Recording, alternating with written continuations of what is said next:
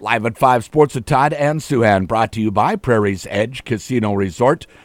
Jim, Kevin O'Connell is named as starting quarterback. Not a huge surprise that it's Nick Mullens. Do you think that Jaron Hall was in consideration to potentially start this week? I would say since he wasn't even the backup last week, that no. I think they look at Mullens as the guy who plays the position the most like Kirk Cousins and can run their offense mostly the way they want it run. And I keep saying I'd like to see Hall. I'm intrigued. I want to find out more about him. I think he can. I think he's got a chance to play well.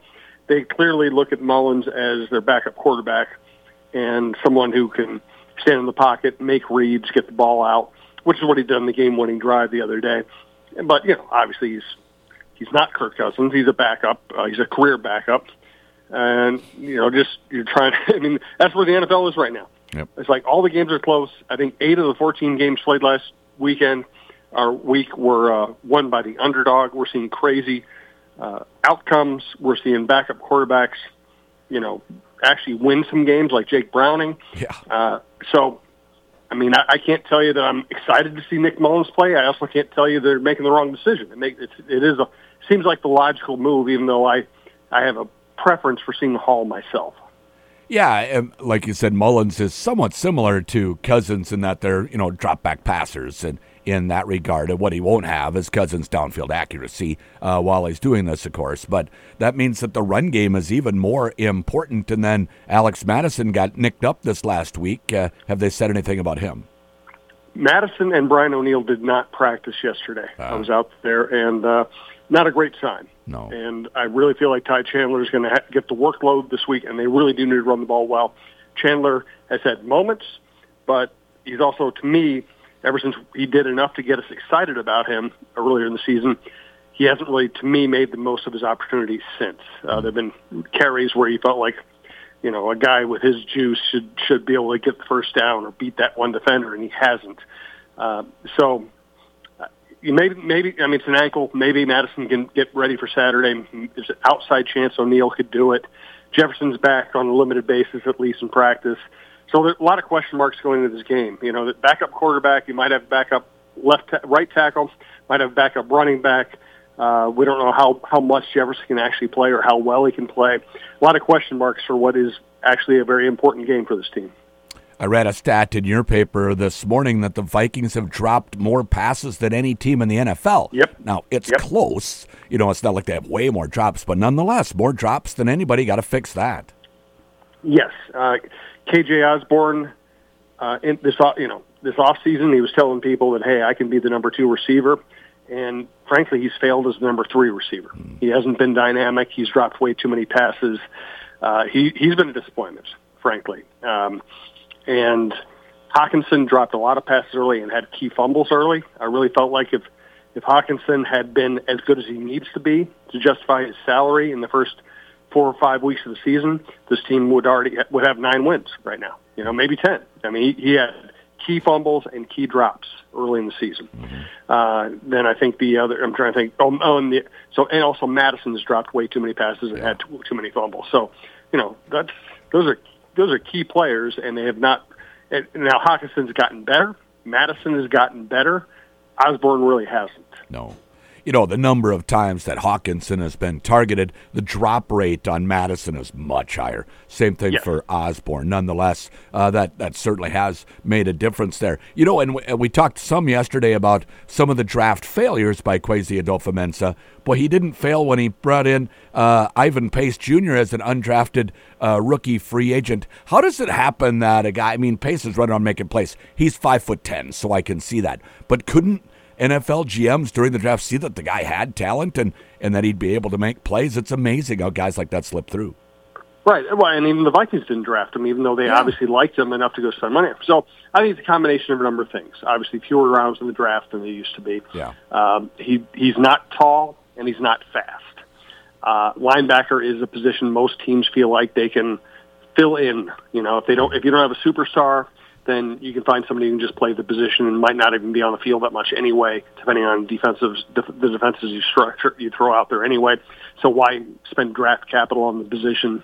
You get in the late rounds, people tend to draft more for need, and sometimes they draft a kicker or a punter or a flyer on a quarterback, the Brock Purdy pick. Mm-hmm. So there's a lot of reasons why he didn't get drafted.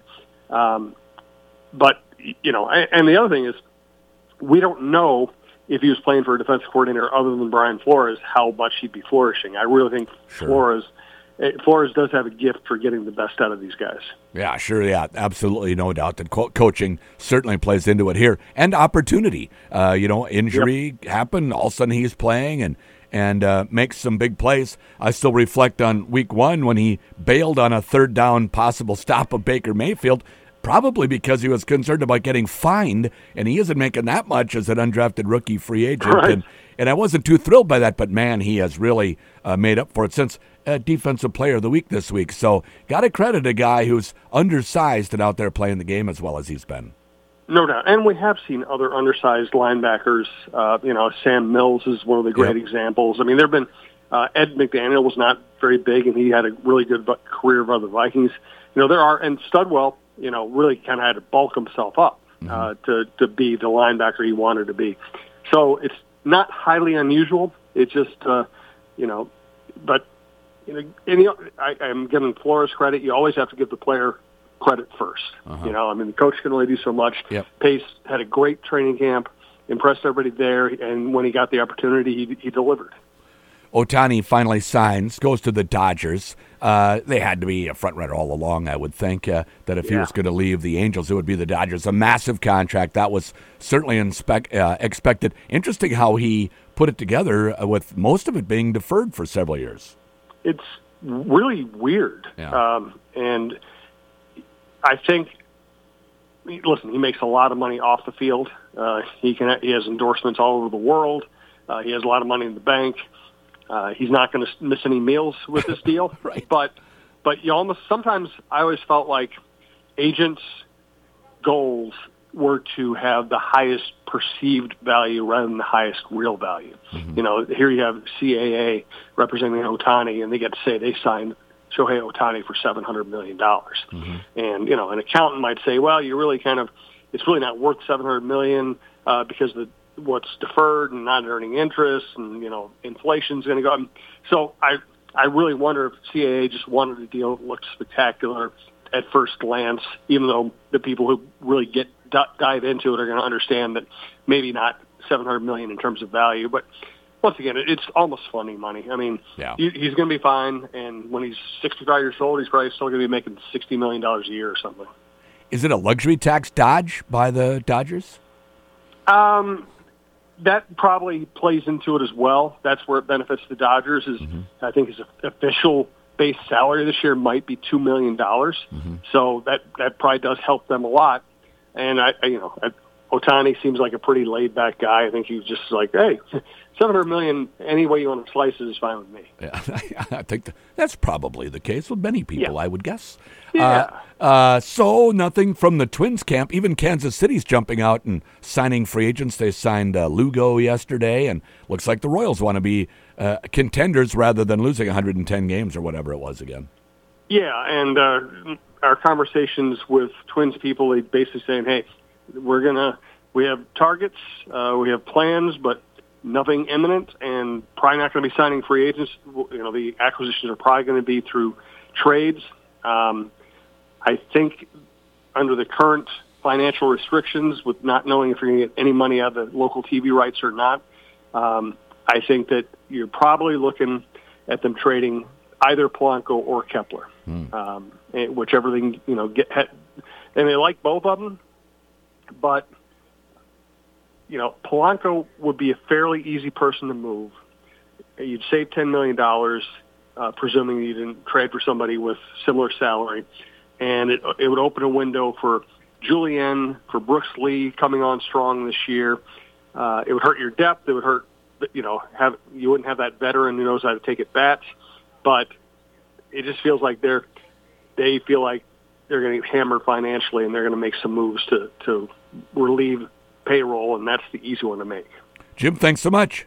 Nice talk. Live at 5 Sports at Todd and Souhan, brought to you by Prairie's Edge Casino Resort.